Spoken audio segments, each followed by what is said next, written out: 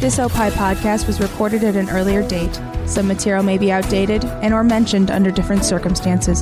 Consult your local health authorities for the latest on COVID-19. The Car Guys Report Informed Automotive is up next, but first, take a listen to this other fine Opie show. On the next Back to You podcast with me, Howard Sudbury, and my longtime friend and co-host Steve Baskerville, you will hear Steve's personal and emotional stories about growing up as a black man in America. His message is powerful and hopeful. There will never be a more important episode of Back to You. Back to You with Howard Sudbury and Steve Baskerville. Back to You, an Opie show, only on the Radio Misfits Podcast Network. Great talk radio isn't dead. It just moved to a better place. RadioMisfits.com. The following is a Tony Lasano podcast, an Opie show on the Radio Misfits Podcast Network. This is the Car Guys Report, Informed Automotive. Thanks so much for taking us along for the ride. Certainly glad to have you with us. I'm Mark Vernon, along with Lou Costable, and you're listening to the Car Guys Report, Informed Automotive. And Lou, we find ourselves together once again, and luckily, and not to jinx anything, we always want to talk about what goes on in our real world car-wise.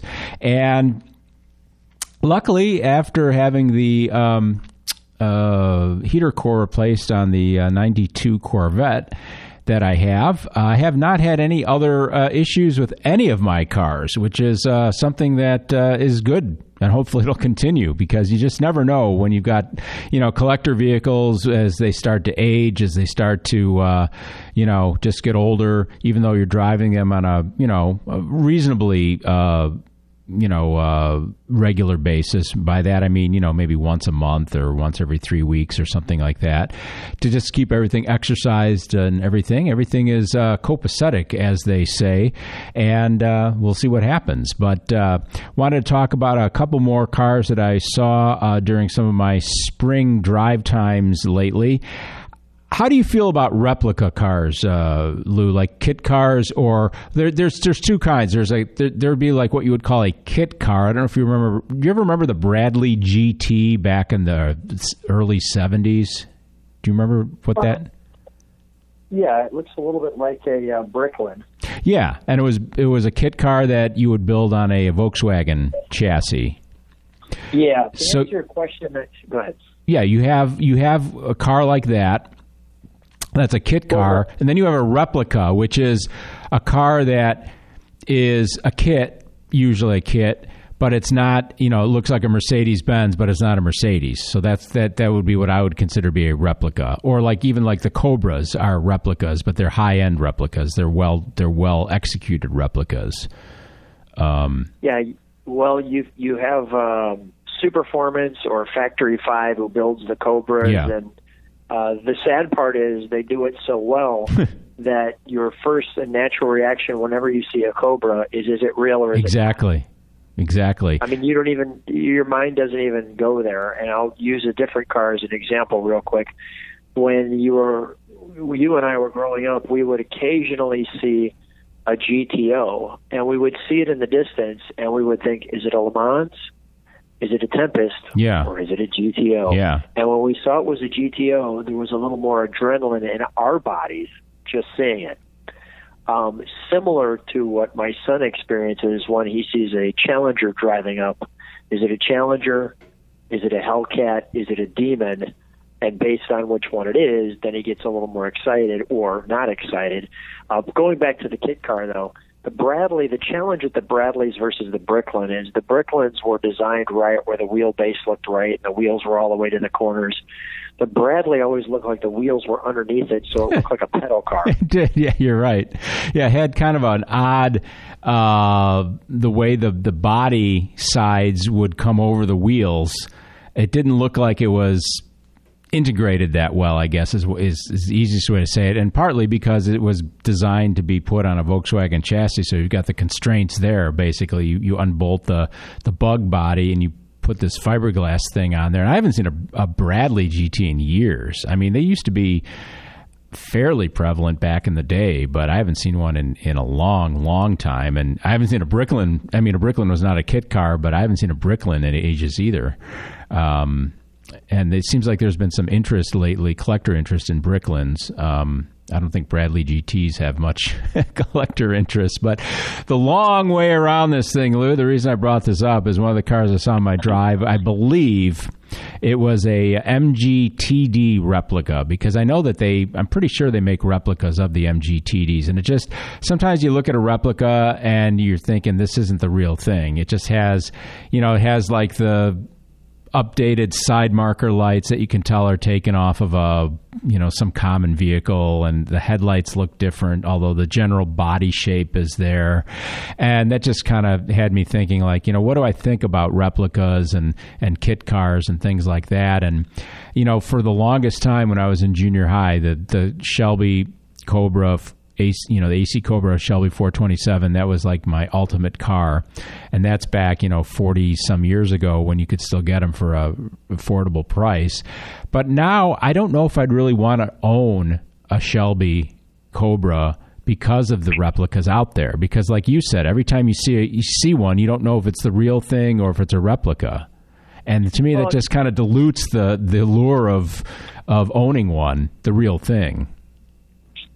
There's when I think kit cars, there was first of all, regarding the Shelby, it's distracting, and positively with Superformance or Factory 5, they do such a great job of the replication that you almost think, well, why would I want to spend all that money? Yeah, but you can spend a lot on a replica. I mean, the like a Factory 5 or whatever. I mean, you can spend upper 5 to low 6 figures on those cars, I believe. Yeah, so I mean, based on what you want and the options, I mean, so let's just say you spend $100,000 on a replica. Yeah. Well, when the real thing costs $1 million, yeah, I mean, and it's driving just as well, maybe even better, because it's got maybe a little bit newer technology. And I get it. I mean, I understand why people want the original. Who doesn't want the original? So, I mean, that's kind of a unique, quote-unquote, kit car, because that's almost not in the category of kit car. No, I wouldn't call it a kit car. I wouldn't really even call it a replica. I don't know if you would call it an homage or a tribute, or I'm not exactly sure how you would slot that, because it's not a kit car, though, because you're not putting them together yourself. You're buying them completed, right? Or do they ship them in parts? Then you still have to have them assembled. They're completely done. Yeah. I mean, for example, and they do a great job. I mean, not a good job. I mean, I've seen them. Yeah, they're fantastic.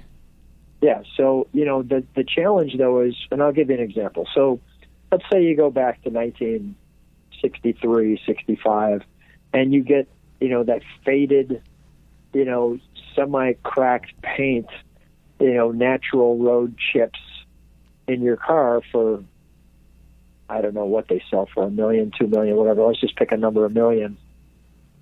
And now you've got something that is, mirror finished, absolutely perfect, probably more padding in the seats than you'll need, because you don't want the original seat from 65, because you'll sit right through a seat spring that shoots up through your rear end. Yeah. I mean, so, it's hard not to sometimes want to choose the replica and then say, well, if I get caught in the rain with the replica, who cares? Yeah. Versus if you get, all of a sudden you're doing weather reports and you're gauging everything else, and if something breaks, where do I find an original part for this thing? Versus if something breaks in the Superformance, I mean, even if you pulled the engine out and put the same engine back in, nobody would really care. You're not destroying originality and things like that. Right. Yeah. Right. So, no, you make some good points. I just don't know if I'd ever go to that length and want to spend that kind of money on something that isn't the real thing. That's all I'm saying. But I know what you're saying. I can totally, and I've talked to people, that have these cars, and I have seen a couple of crappy Shelby Cobra replicas too. I don't know who manufactured those, but I've seen a couple of them that they weren't right. You could tell right away. But I've seen the Factory 5s and things like that, and they're awesome.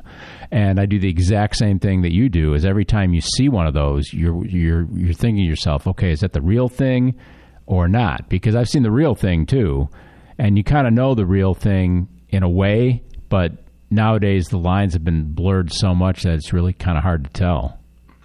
Well, let's go back to the GTO analogy. So when you see a GTO, and let me define that for a second. When you see a GTO from 1964 through 1971, and you see that it's not a Tempest or a Le Mans, you get excited.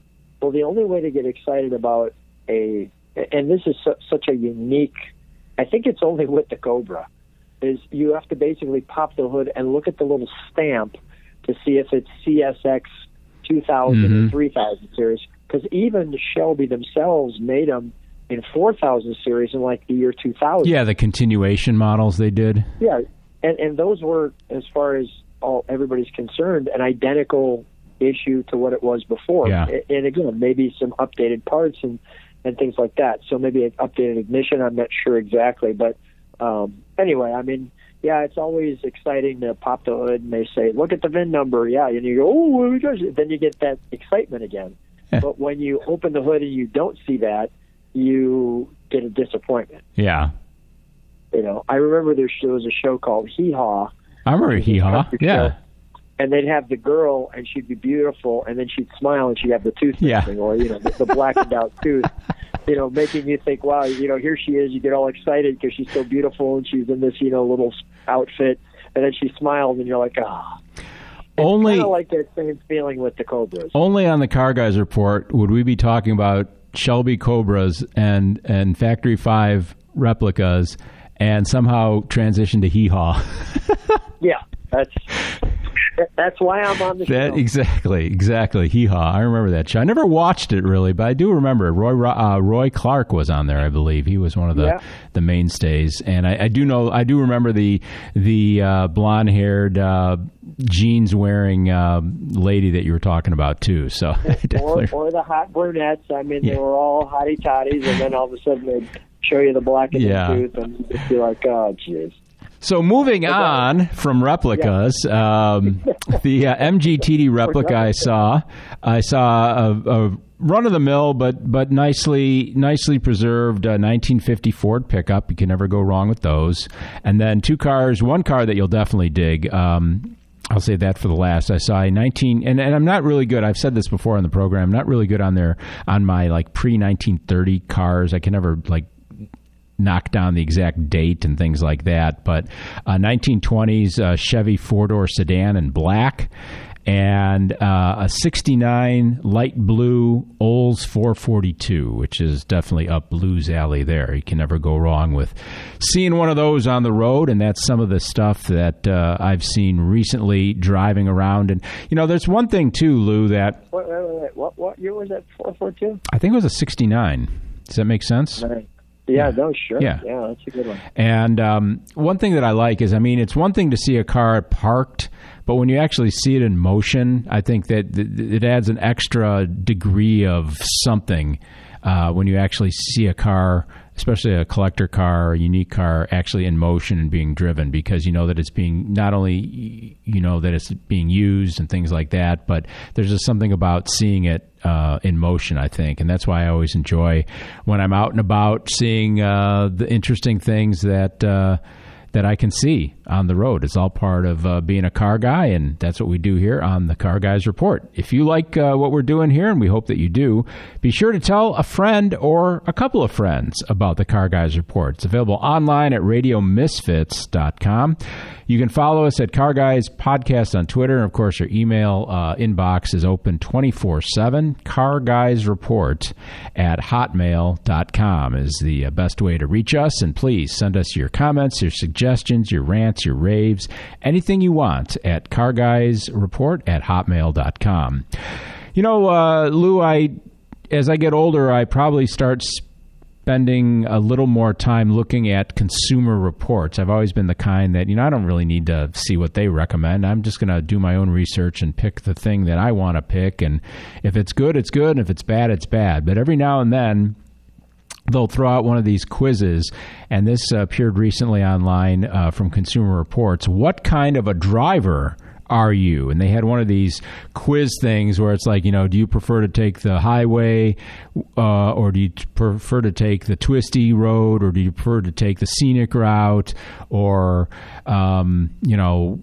questions like that, to try to determine in 5 different categories what kind of driver you could be. And the categories were performance driver, defensive driver, rough and tumble driver, power driver, and Zen driver.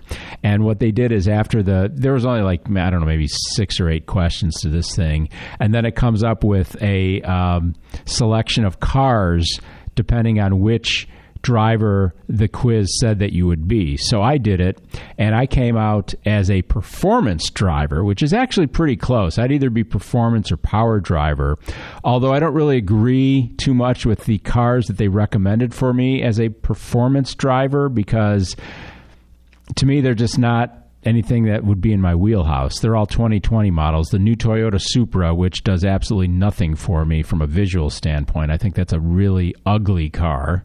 Hold on. Yeah, okay, go ahead. I don't like that car at all. Hold on a minute. Before you hammer down on the Supra, which is fine, you're obviously entitled to your choices, and I'm all in favor of that. Not everybody likes every car. There are different. I think one of the things that's disappointing in that car is some of the optional spoilers. I think the regular spoiler doesn't do the back end justice.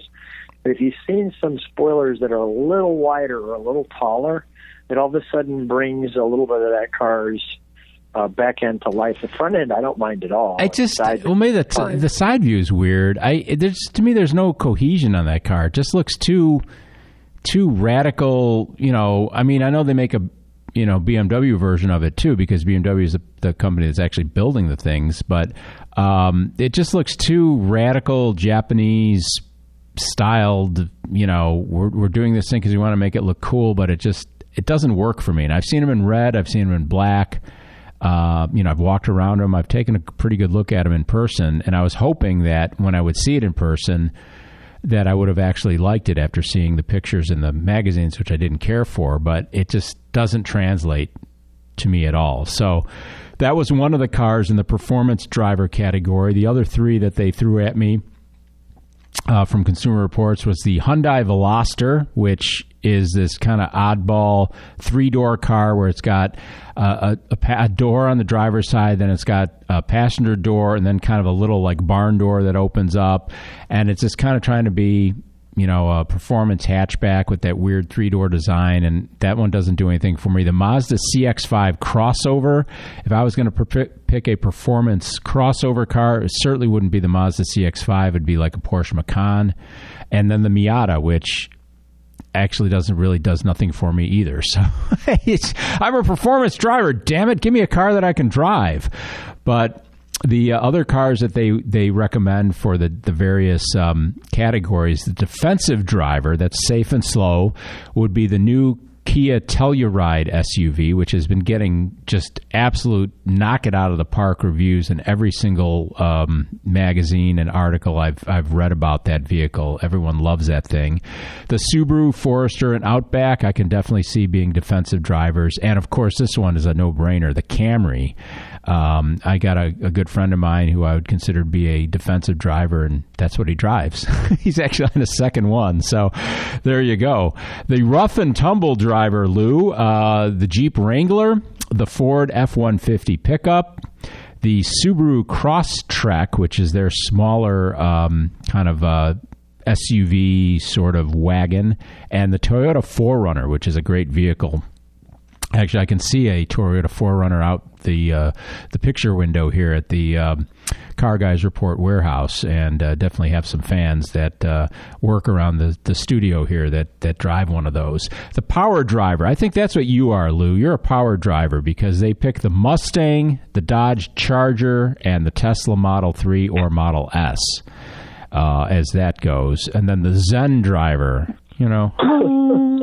Toyota Avalon, which I'm not exactly sure how that fits in there. The Genesis Got to be a Tesla. It's the Genesis G80, which is kind of that's a semi-performance vehicle for what it is. I mean, it's more of a sports sedan than a Zen type vehicle. The Lexus ES, I would put the LS 500 or whatever it is now, the LS 460 or 500 or whatever it is, I would put that in there too. And then the Lincoln Continental they put in there too. So those are kind of like the old fogey cars, I guess. But it's just interesting when I do these surveys. I don't do them that often, but I just like to see how accurate they are, because I would consider myself to be pretty much a performance and or a power type driver. But I just didn't think much of their recommended cars. If they were going to recommend 4 cars for me as a performance driver, I would think they should have the Porsche 911. They should have some sort of Mercedes AMG on there, maybe the GTR that we talked about in the last episode. Crossover, like I said, would be like a Macan Turbo or a Cayenne. And for a small sports car, I don't know, the Miata just doesn't do anything for me. I don't like the way they restyled it recently either. So just wanted to throw that out there. And also, seems like every episode, not on purpose, but we always talk about something to do with the electric vehicle market. Although, Lou, this is a little bit different. And being an IT professional that you are, you will probably find some interest in this one. This came out in the news a month or two ago, and I'm not sure how it's all going to play out, because we've heard about this kind of thing happening in other industries too, that Tesla is reportedly removing paid-for features after a used car sale. This comes from Jalopnik, which is a online automotive source, a reputable source.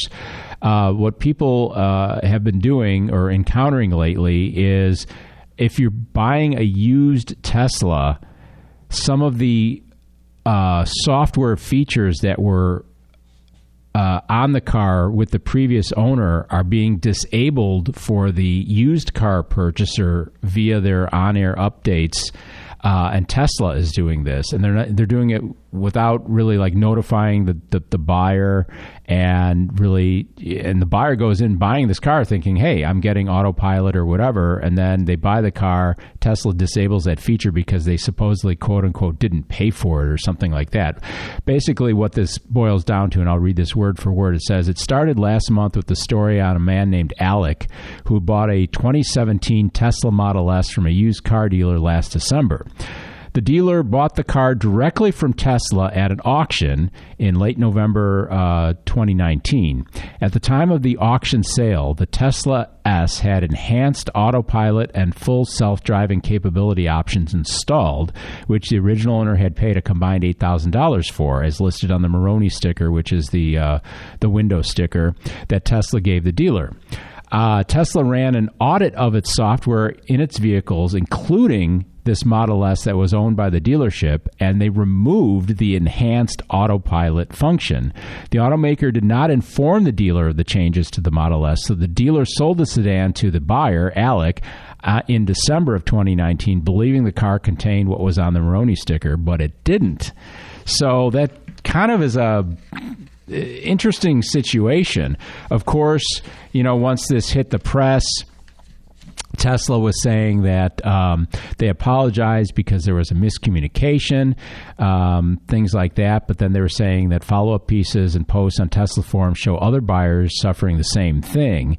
For example, somebody bought a P100D Model S with a $20,000 ludicrous mode, and only to have Tesla remove the ludicrous mode after the sale following another audit. And a Tesla rep told the man he didn't pay for the option. I mean, what does that mean, Lou? Because if you're buying a used car, aren't you buying everything that's supposed to be on there as it was delivered from the factory, even if it's software? I mean, I don't know how that would... I mean, as an IT guy and as a car guy, where do you fall on that? Let's clarify one thing. I own an IT company, which means I can barely turn on a computer. So I have people around me who know how to do that. But I just like calling you an IT guy because it makes you sound really important. Yeah, right, or polished, and probably neither one of those are accurate. But let's go back to the question. So the first thing that comes to my mind as you're reading this article is my mouth is open because I'm stunned that a company would say, hey, of course you bought a car that's a convertible, but we're going to put a hardtop on it. Yeah. What? We know you bought with the leather seats, but we found this nice vinyl material that I think you'll like better. No, what is that even talking about? I mean, how can you even... And the thing that got me with the open mouth most was because it was at a Tesla auction. Yeah. So they're the ones selling it. Yeah, if you're telling me, okay, Tesla does this to, that there's an upgrade, let's say, for example, let's just say that I go to Jim's auto sales, whoever that is, and I stop at his place and I say, yeah, I need a new, I'm picking this, I need a new Cadillac Escalade. And you then find out the navigation system isn't the most current version, and you call up Cadillac and they say, well, you'll have to purchase that because you're not the original owner. I can understand that. Yeah. But when you're at Tesla and you're buying a Tesla and they say, we're going to disassemble some of the features that you've had because you're not the original owner, that's insanity. Yeah, it says here, Tesla appears to be treating certain optional software as non-transferable. It says some automakers have spoken of a future where they will upgrade or decontent vehicles after the sale to suit dealer or buyer preferences. That's talking in the future somewhere. But the problem with what Tesla is supposedly doing as a company is that they have not made its software stance clear. And even Tesla reps at call centers and service centers don't know what's going on. So it seems like they're kind of like picking and choosing just randomly what they decide to do. And I think it hurts them from two ways, because A, Tesla is a leader in the self-driving, automated driving features as a car maker, and a lot of people are wanting to buy a Tesla because of those features, whether you buy it new or used. And if you buy it used thinking you're going to get that and they take it away from you, how is that going to build any brand loyalty or any kind of goodwill with you? And B, you're still paying. It's not like you're getting this thing like for pennies on the dollar. I mean, used Teslas depreciate fairly heavily, but you're still probably, if you're buying a Tesla Model S used, a couple years old, you're still probably going to be paying $50,000 for it, 40 or 50 grand. It's not chump change. So and they're also a leader in this whole on-air, over-the-air updates in your car, which is a great feature because it prevents people from having to go to a dealer to get their car serviced, in essence, because Teslas are more or less, for practical purposes, they're just basically rolling computers that are very software-centric. But I think they're a leader in that, but then they're also using this to take stuff away. And I don't know how this would how it's going to play out, I guess, is the way. They're definitely getting some negative press. I haven't read any more since then. This came out a couple of months ago, but I was just kind of really surprised by it because it's like, come on. I mean, don't you want to have your best foot forward with a used car out there when somebody's buying it to show that, your car, even as a second owner, you're not buying the car new, that our cars are still good and they have these features. And one of the reasons you want to do it, buy this car used, is because you want to save some money, but you wanted to get the features that you thought you were getting. Yeah. I mean, I think we need to move on that one. Okay. Yeah, I know. I just, my title was Tesla gets testy about their cars, and well, I mean, that just doesn't even seem. When you, I don't see the, you're not helping your own reputation. You're not helping your buyer. You're not going to get any positive feedback from that. There's no way someone's going to go, well, yeah, I bought a Tesla, and hey, you know what? They took some features away from me. Yeah. I mean, there's just there's no winning in that situation, I guess. There's no winning. Yeah, that's a lose-lose. The consumer loses, the company loses. Yeah, and that's just bad press. So I don't know. Maybe there's something you and I are missing, but I don't know. That just seems poor. It does, yeah. And if we ever, hear any more about that at some point, I'm sure we'll talk about it here and there. But I did just want to bring that up because I thought it was pretty interesting. Or if there's a Tesla owner, what's that email that they can send to us? CarGuysReport@hotmail.com. We're going to take a quick break here on the Car Guys Report, and we'll be right back. Hey, and friends here, and I think you should listen to us. Why's that? Well, personally, I like dragging us down rabbit holes that have little to do with the conversation at hand. Yeah, you do that all the time. I think you're a professional at it. I'd like to be. I think that's my ideal job. Just to be the tangent man. How you guys feel about peeing on a bus? All that on And Friends, an Opie show on the Radio Misfits Podcast Network. Great Talk Radio isn't dead. It just moved to a better place. RadioMisfits.com. I'm Howard Sudbury, and I co-host the Back to You podcast with my longtime friend, Steve Baskerville. Hey, it's Mark Vernon from the Car Guys Report, Informed Automotive. Your Tuesdays just got better. The Car Guys Report, Informed Automotive, with Mark Vernon and Lou Costabile is on the move. New episodes of this great podcast will be released on Tuesdays. And our good friends Howard Sudbury and Steve Baskerville and their podcast, Back to You, will now be available on Thursdays. So check out Mark and Lou with the Car Guys Report, Informed Automotive on Tuesdays, and Back to You on Thursdays. Both are a Tony Lasano podcast and Opie Show productions on the Radio Misfits Podcast Network. And we're back here on the Car Guys Report, Informed Automotive. Mark Vernon along with Lou Costabile. Thanks so much for taking us along for the ride. We're at the point in the program where we like to talk about a car that was either bought or sold or listed online recently. And, of course, don't always look at Bring a Trailer. We look at Hemmings and a bunch of other places online, too. But Hemmings and Bring a Trailer are always two great go-to places if you're looking for cool used cars. Collector cars, European cars, special interest cars, whatever. Those two places are great places to start to at least get a feel for the market and what certain models and makes are going for. This one, Lou, came from Bring a Trailer once again, sold recently on that auction site. It was a 1996 Dodge Stealth RT, which is the same car as the Mitsubishi 3000 GT. And this one was pretty clean. It wasn't a high zoot model. This was just front-wheel drive. It was not all-wheel drive.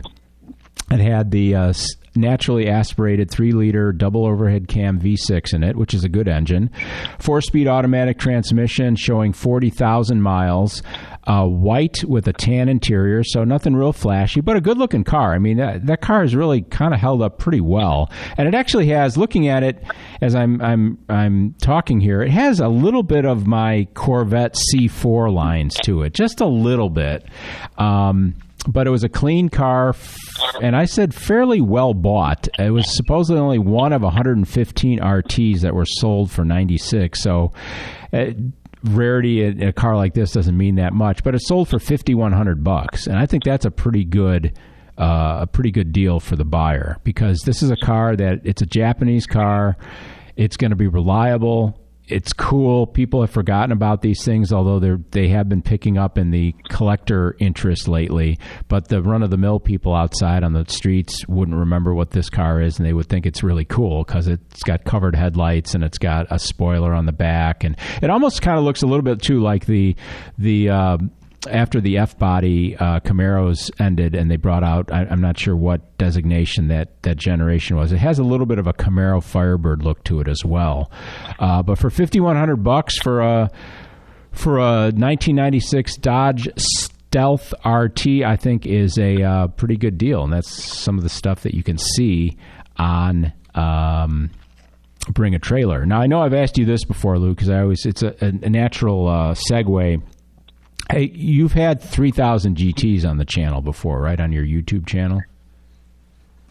Mitsubishi. 3000? Yeah, the Mitsubishi 3000 GT or something like the Dodge Stealth that I just talked about. Have you ever done one of those, like the VR4? It was a 3000 GT VR4. That's a great car.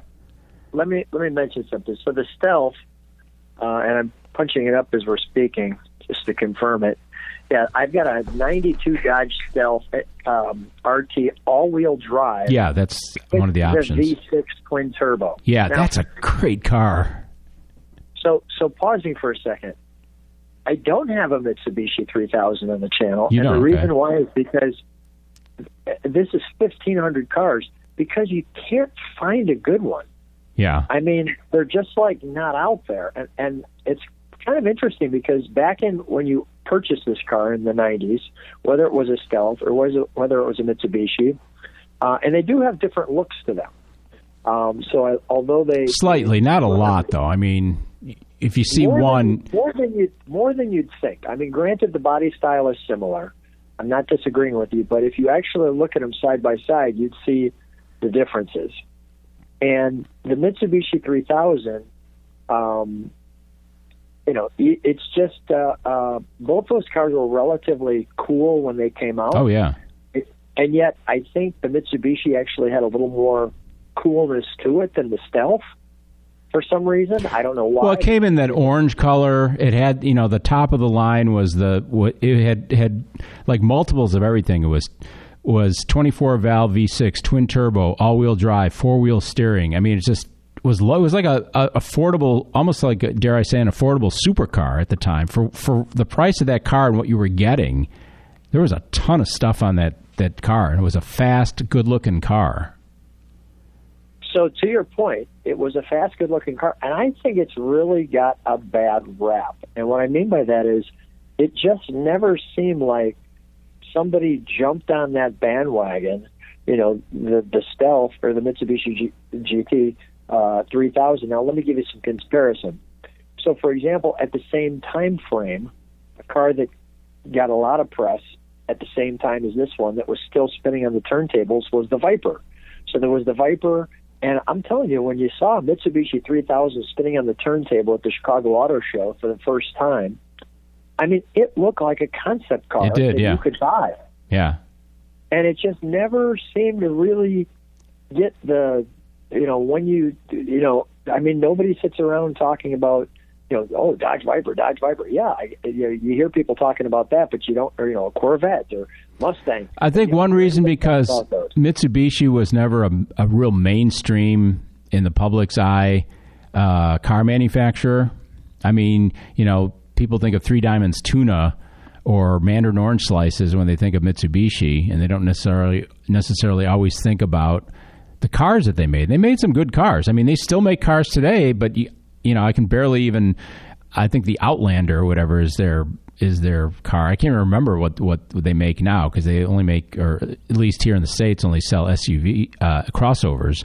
But the 3000 GT was a very, very cool car, and now in the last couple years, I've noticed that there is increased interest in the collector community for those cars and the Stealth, its cousins. I agree. I was at a couple of car shows last year where a couple of these showed up. They weren't 3000 GTs necessarily. I think one was a Stealth and one was a lower end 3000 GT, so it didn't have the all-wheel drive and everything. But people are noticing these cars, and they didn't sell in big numbers, so they're hard. Like you said, they're hard to find, especially in good condition. So.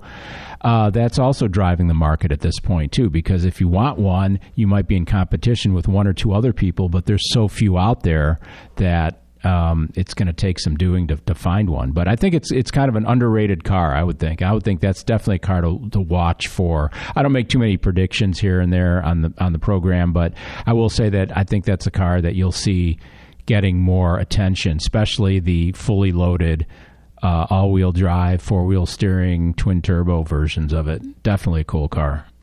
Yeah, and I'll tell you, I have been looking. First of all, I from when I seen the car on the turntable to today, I always like the look of that car. Mm-hmm. And so, doing this YouTube car channel that I have, I look for cars that not only, I think people will find interesting, but I look for cars that I like, that I think are interesting. Sure. And this is a car that I've always thought is interesting and would love to.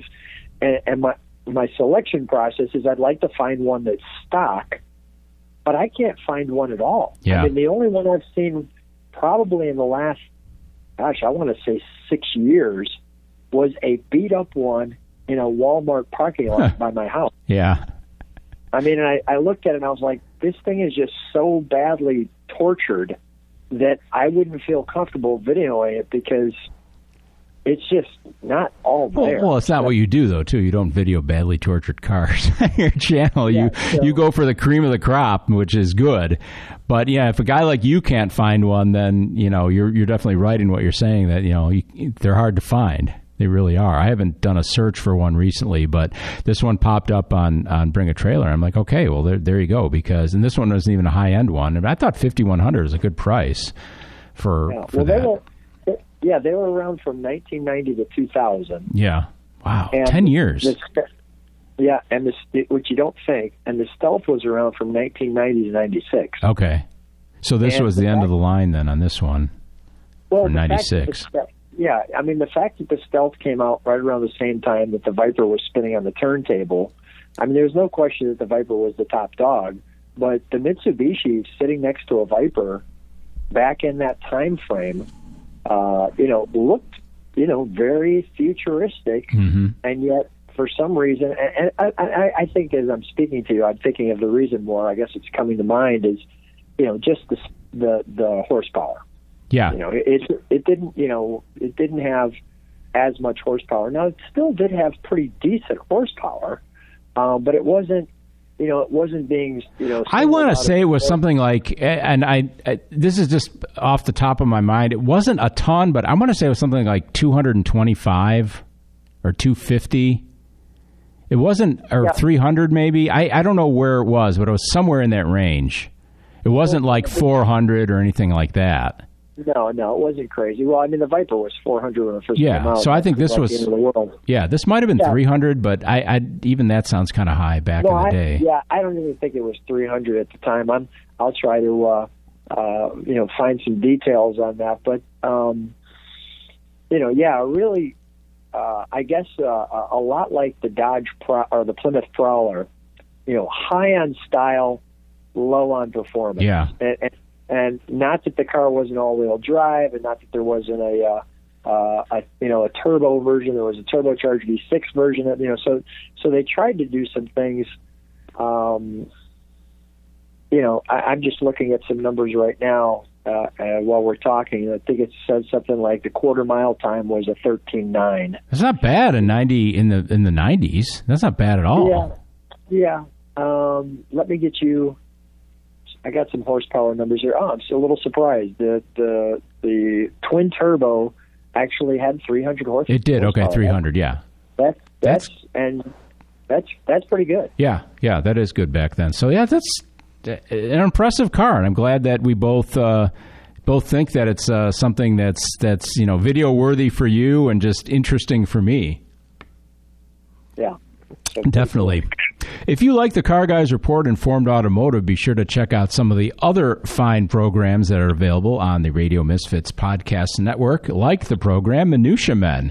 It's an Opie show. It's from Rick Kempfer and Dave Stern. They're consumers of worthless information, and each week they share their newest worthless information in the podcast, hence the name Minutia Men. You can go to opishows.com or wherever you find podcasts to search for Radio Misfits, and you'll find all the fine Radio Misfits podcasts there, including this podcast, the Car Guys Report Informed Automotive. I'm Mark Vernon, along with Lou Costable. And Lou, this was something that came in. I'm a subscriber to the magazine Hemmings Classic Car. And we've talked about this section before on the program. They have a section every month called Reminiscing, where somebody, subscriber, writes in and just kind of talks about things that they remember from back in the day. And this came from a gentleman named Bill Weiss in Prescott, Arizona. And on the outline that I have for the show that you and me see, I wrote down old car wisdoms, urban legends, aphorisms, tall tales, etc. And this was a column that this guy sent in from talking about back in the day with his dad in the 40s and 50s. And some of the things that his dad used to say were things like, "Son, a big car holds the road better than a small car." And that's the kind of things that they, thought of back then. It followed, don't you see, that a car with a lot of mass, such as a Buick, Chrysler, Cadillac, or Lincoln, would be planted real solid on the road, whereas a little car like a Chevy, Ford, or Plymouth would wander all around. Some of the other, I kind of call these aphorisms as much as just wisdom, but it says, they built a carburetor that could let a Lincoln get 40 miles a gallon, but the oil companies bought it for $1 million. And that's like the famous, the 1,000,000-mile or the million, or not a million, but the 100-mile-a-gallon carburetor that people have talked about, and the way they're always in conspiracy with the oil companies and things like that. if they put the same rubber from the Indy 500 tires into passenger tires, you could go around the clock and still have tread and never get a flat. I'm not exactly sure where that one came from, but Body by Fisher is the best because it never rusts. Well, we know that not to be true. You have to watch the rocker panels on Chrysler products. How are the rockers on your Viper, Lou? Are they solid? Oh, very solid. Oldsmobiles run great for 40,000 miles. As soon as they hit 40,001, they fall apart. And that kind of goes along with my friend and fellow Car Guys Report contributor Bill Kubik. He's our Buick specialist. He's been on the show a couple of times, and he's not a Ford guy. He's a GM guy. And he said that once or twice in his family's history, whether it was a cousin or somebody, had a Ford, and Bill always says, you have to do a spring tune-up and a fall tune-up on those cars. And I'm not exactly sure why, but he thinks that that's what you had to do. So I hope Bill will listen to this episode and get a laugh of me making fun of him. I know a guy, he bought a new Caddy and drove it from one end of the Jersey Turnpike to the other at a steady 110 miles an hour. Wow. Yeah, so, and then 3 more aphorisms, I guess, from this contributor to Hemmings Classic Car. Ford builds the best station wagons. And that may be true to some extent, because I know they kind of had some pretty nice station wagons in the 60s. Bardol works on GM cars, but Marvel Mystery Oil is better for Chrysler products. And Bardol is another one of those brands, kind of like a Marvel Mystery Oil. It's an upper valve lubricant that people put in their gas or their oil. And it actually, Marvel Mystery Oil you can still buy. I don't know what Bardol products are still available. Marvel Mystery Oil you can still buy, and it actually does have some legitimate purposes too, uses for it. GM paid off Eisenhower to ride in Cadillacs. So I don't know if that's true or not, because Harry Truman had a Packard limo, and then a succession of Series 75 Fleetwoods. But I don't know if that's true about Eisenhower getting paid off to ride in a Cadillac. But do you remember any aphorisms or wisdoms that your dad ever said about cars? I can't really come up with anything that my dad ever talked about as far as, son, you have to get this because it's the only thing that's good. I don't really remember that. Were you ever treated to such topics as a kid, Lou? My dad had no interest in cars whatsoever, other than the fact that they got you from spot A to spot B. He gave me all kinds of little chunks of wisdom, but but that wasn't one of them, right? Nothing comes to mind in the car. But I will say, to his credit, very conservative, very much going to change his own oil, wants to figure out exactly how the engine works, so in case anything possibly went wrong on it, he would be the first guy to take the wrench out and want to wrench on it and figure it out rather than bring it to a mechanic. Because for my dad, if there was any way to save a buck, yeah, then he would do it. Yeah, that's kind of my dad was like that too. That's the direction he was going to head in. He wanted to know how to take care of everything, and so he was more into the saving a buck element of it than giving me any philosophies. Yeah, my dad was like that too. It's just like, I remember at one point he was even thinking like, we're going to need a new roof on the house pretty soon. It can't be that hard to put a roof on the house. But luckily, my mom talked him out of wanting to re-roof the house, which was very smart on her end. But it's like, where do you draw the line sometimes, I'm going to do it myself. Yeah. But I got a kick out of those because it is the kind of stuff that, you'll hear at car shows, too. You'll be talking to people, and they'll say, like, I had that 1949 Caddy, and that thing, I didn't change the oil once in that thing, and I never had any problems. And, just to hear stories like that. And it's just all part of the car game, I guess, that we're all into here as car guys on Car Guys Report. We would like you to stay home and listen to Opie shows. You'll be saving the world at the same time. And also, while you're at home, Wash your hands. That comes from our producer, Tony Lasano. Lou, we've got one more topic to talk about before we get to the Car Guys Report guessing game. And you see, there's a reason, I think, why we put the Car Guys Report guessing game at the end of the show, because that way we make people listen to the entire show, because they really just want to hear about the Car Guys guessing game and see how badly I do on it. But wanted to talk.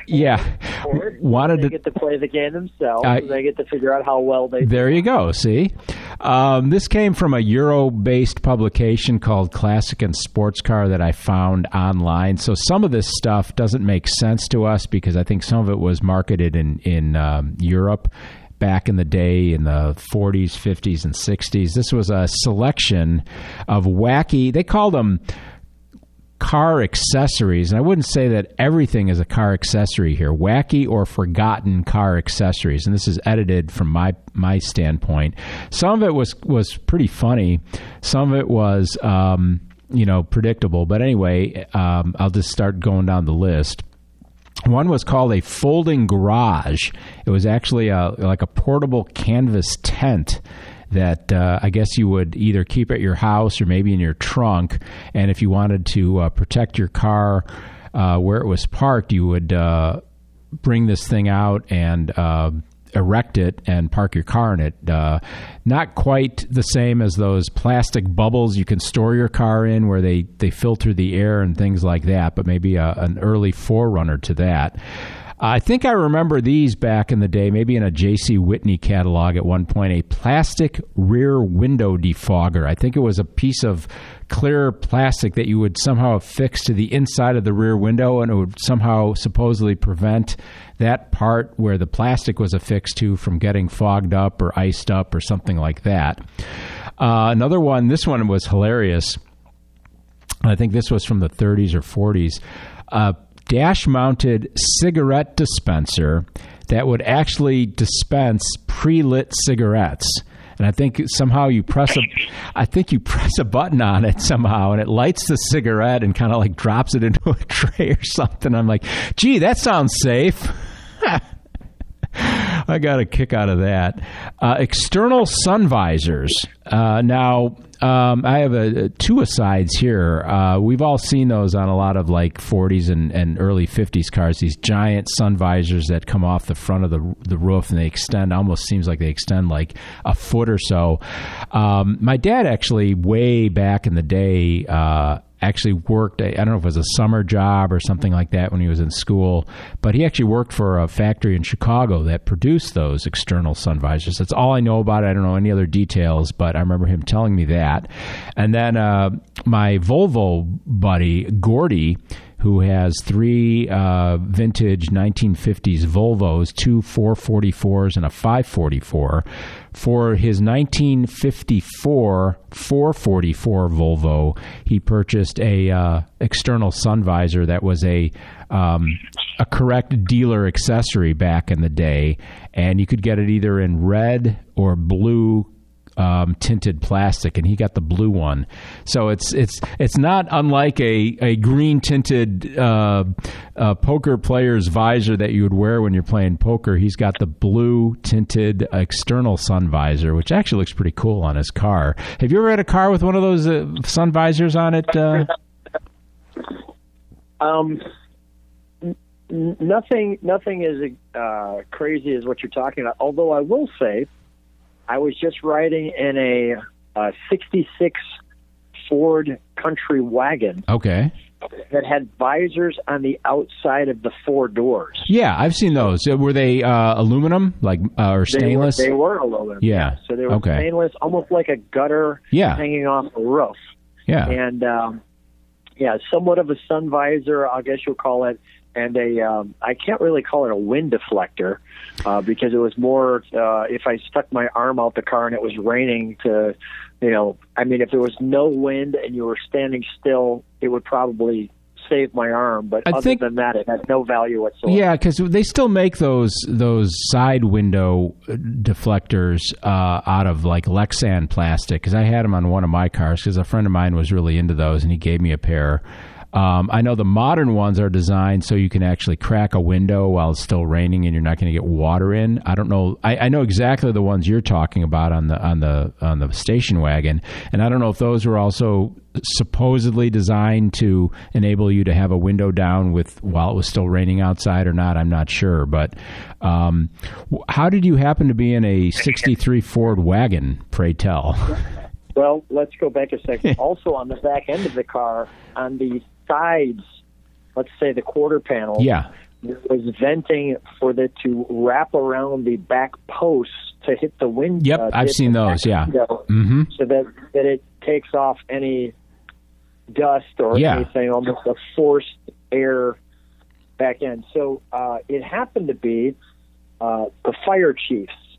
I'll give you a little side story here. The fire chief's 66 wagon. So I was at Volo Auto Museum, and I talked to them because they said that they were doing some, cleaning of their location and, painting floors, things like that to upgrade the displays. And I said, well, if you're going to have the buildings open, then that means you're probably going to move cars out. And if you're going to move cars out, why don't we do some videos? And they said, yeah, that's a great idea.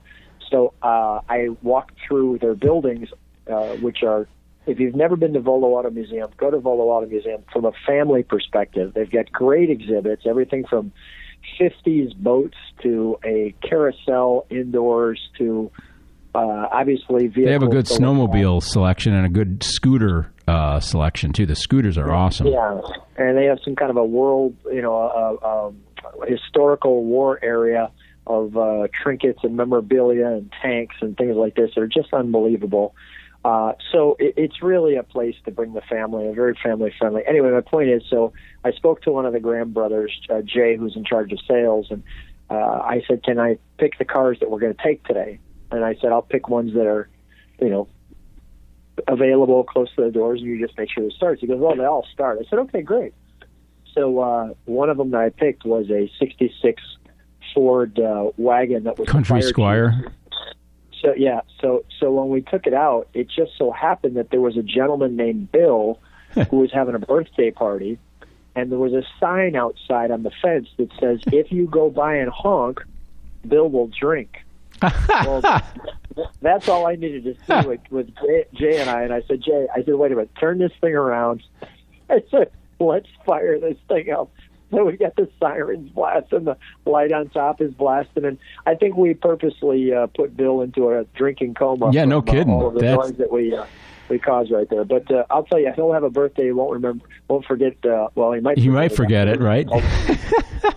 Everybody will take pictures though and tell him about it and show him it. So that was a good time, and it's that's one that's on the channel. Cool, good, sounds good. Getting back to our car accessories for back in the day, I'll kind of go through the rest of the list a little quick, just because some of them are still kind of lame. I don't really consider some of these to be accessories, but there's one thing I wanted to finish up with and have a little bit of fun with. But car record players actually had these in the 50s, where you actually had an actual turntable accessory in your car, and I know that they turned I think they turned it like 16 2/3 RPM or something like that, a very slow speed. I just don't know how they ever got the shock absorption working, because I just think those things would skip around like anything, but not one of the better ideas.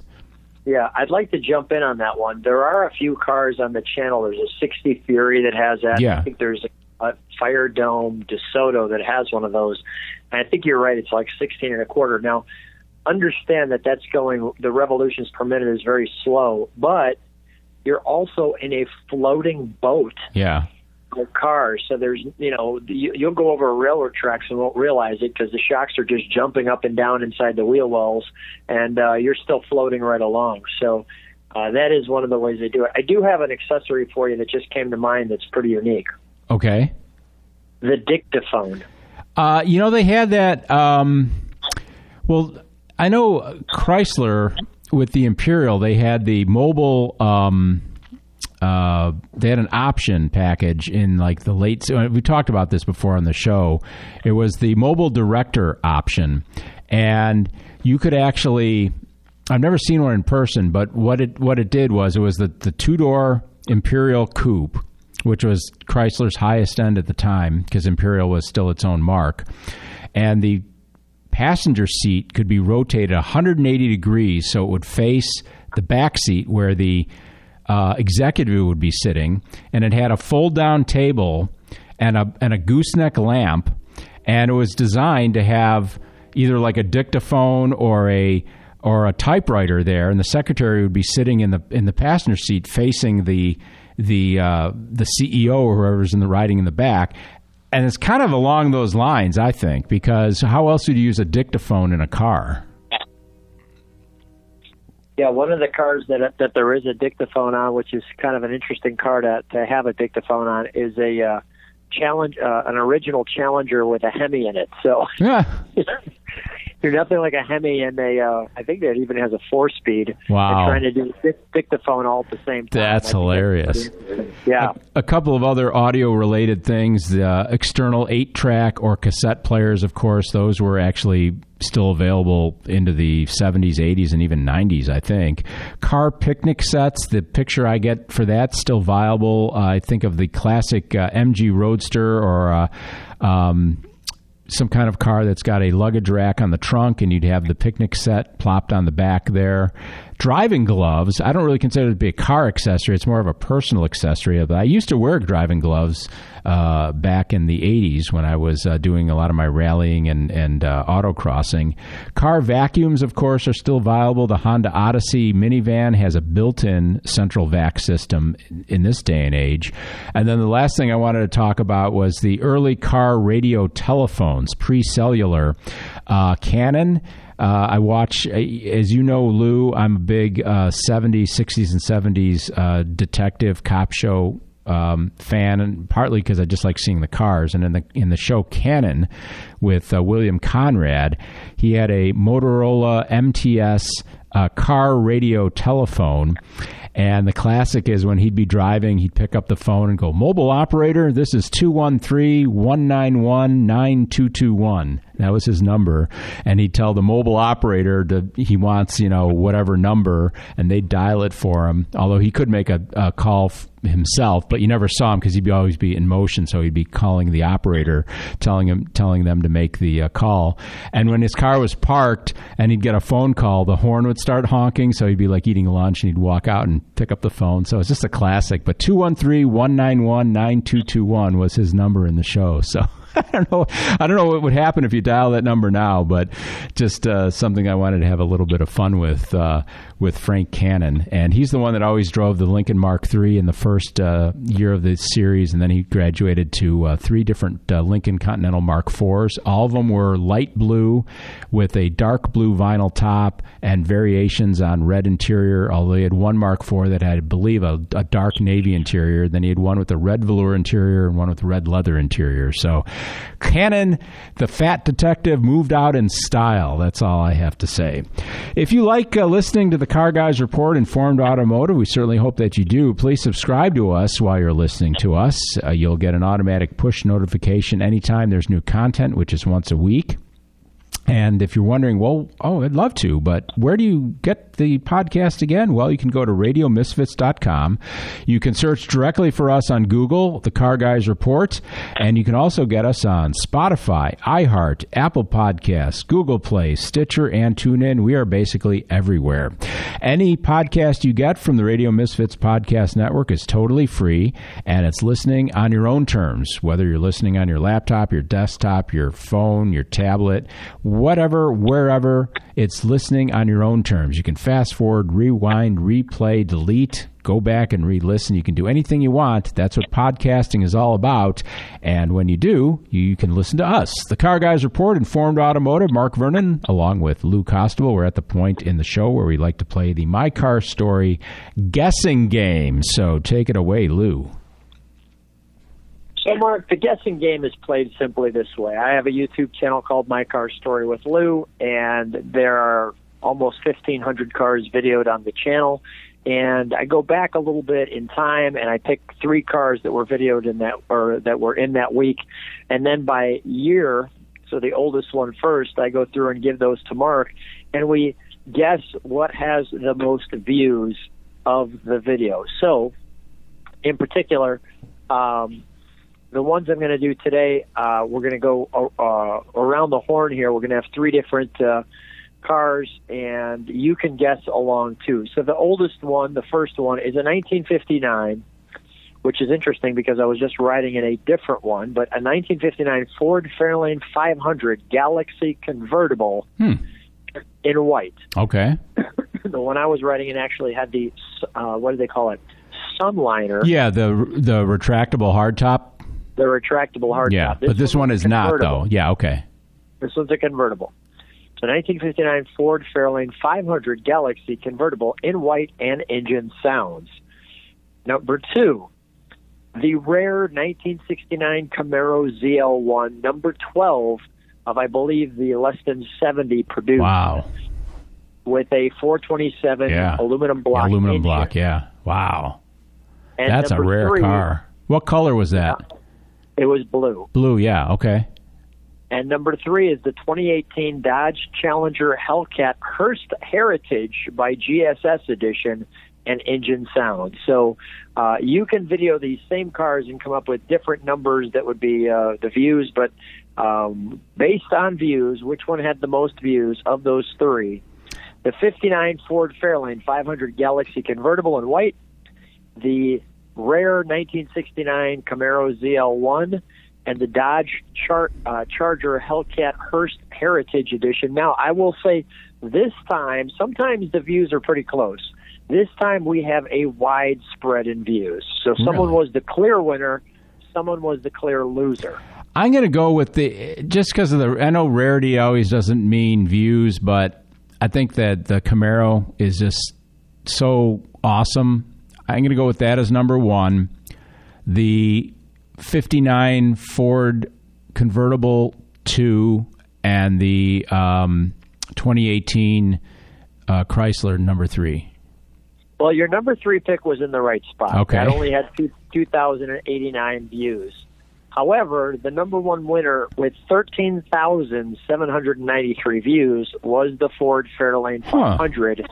And right in the middle at 5,667 views was the Camaro ZL1, number 12 of those that have been built. Because I was thinking, being white, it's just, I mean, it's just nothing that would make that car really stand out. I mean, nothing against the vehicle itself, but I know that a lot of people tend to gravitate towards color with certain cars, and a convertible you'd think would be a little more flashy. Like if it was aqua blue with a gold and aqua interior, then it might, I would think, have had the most views. Of being white, it just seems a little plain Jane. Well, that's the fun part of the. Oh, I just shredded my list. That's the shredder in the background after Mark. Boy, you get rid of it that quickly, huh? I get rid of them. Boy. That's the interesting thing with the views is. Transparently, there is no rhyme or reason. There's cars that I put on the channel sometimes that I think will have minimal interest, and they get maximum interest. Yeah. And other cars, I think, I wouldn't have probably just videoed this, and it'll do great. So what would be something that I would video with it? Let's give an example. So let's say that there's a gentleman that I meet or a woman, and they have 4 cars. And of the 4 cars, the one is like that 69, rare car that's the one I really wanted to video. That was the number one car I wanted to go see this person. And then they'll share with me. They'll go, oh, yeah, Lou, but we have a 78 Buick Regal Sport Coupe. And I think, that's okay. But what happens is they just dote on the thing. Yeah. Just, oh my gosh, I love my Buick. It's everybody waves to me and I'm like, oh my God, you just can't stop talking about this Buick. Okay, all right, okay, we'll video the Buick. I got it. Right? And I video it, and of course, that's the one that gets all the views in the 69 rare Camaro with the 427 aluminum engine that me and Mark are both giddy about. Comes in the middle, right? So, well, kudos to you though for finding that Camaro though, because those are really rare and very, very collectible. Yeah, well, I mean, when the search is on. I mean, when I'm out there, I'm definitely looking for the unique. I'm definitely looking for something that is well done. I'm looking for something with a good story. I could have 2 out of 3 of those, meaning if the car is really well done and the story is just okay, that's okay too. But yeah, when you can get really good car and really good, story behind it, I mean, it is pretty fascinating. I'm not just saying that just because it's my channel. I'm just saying that, that's why we read Car and Driver. That's why we, watch Jay Leno's Garage. That's why we watch other people on YouTube, because we're interested in the car that they have and some details on it. Cool. And it's My Car Story with Lou on YouTube. You can check it out. 1,500 plus car videos, over 70,000 subscribers. Lou does a great job with his YouTube channel. All right. I think we're at 78,000. Okay, 78. There you go. It gets higher every time. So yeah, we're gonna be at 78 actually. I think today. Awesome. So, good. Yeah. Good. So when this episode comes out and they see that we're at 80, they'll think, okay, how long ago was this? So. Yeah, there you go. Huh. Coming up on the next episode of the Car Guys Report, our man in the field, Roger Rexroad, returns to talk about cars that define a decade. It's part 1 of a special 2-part episode.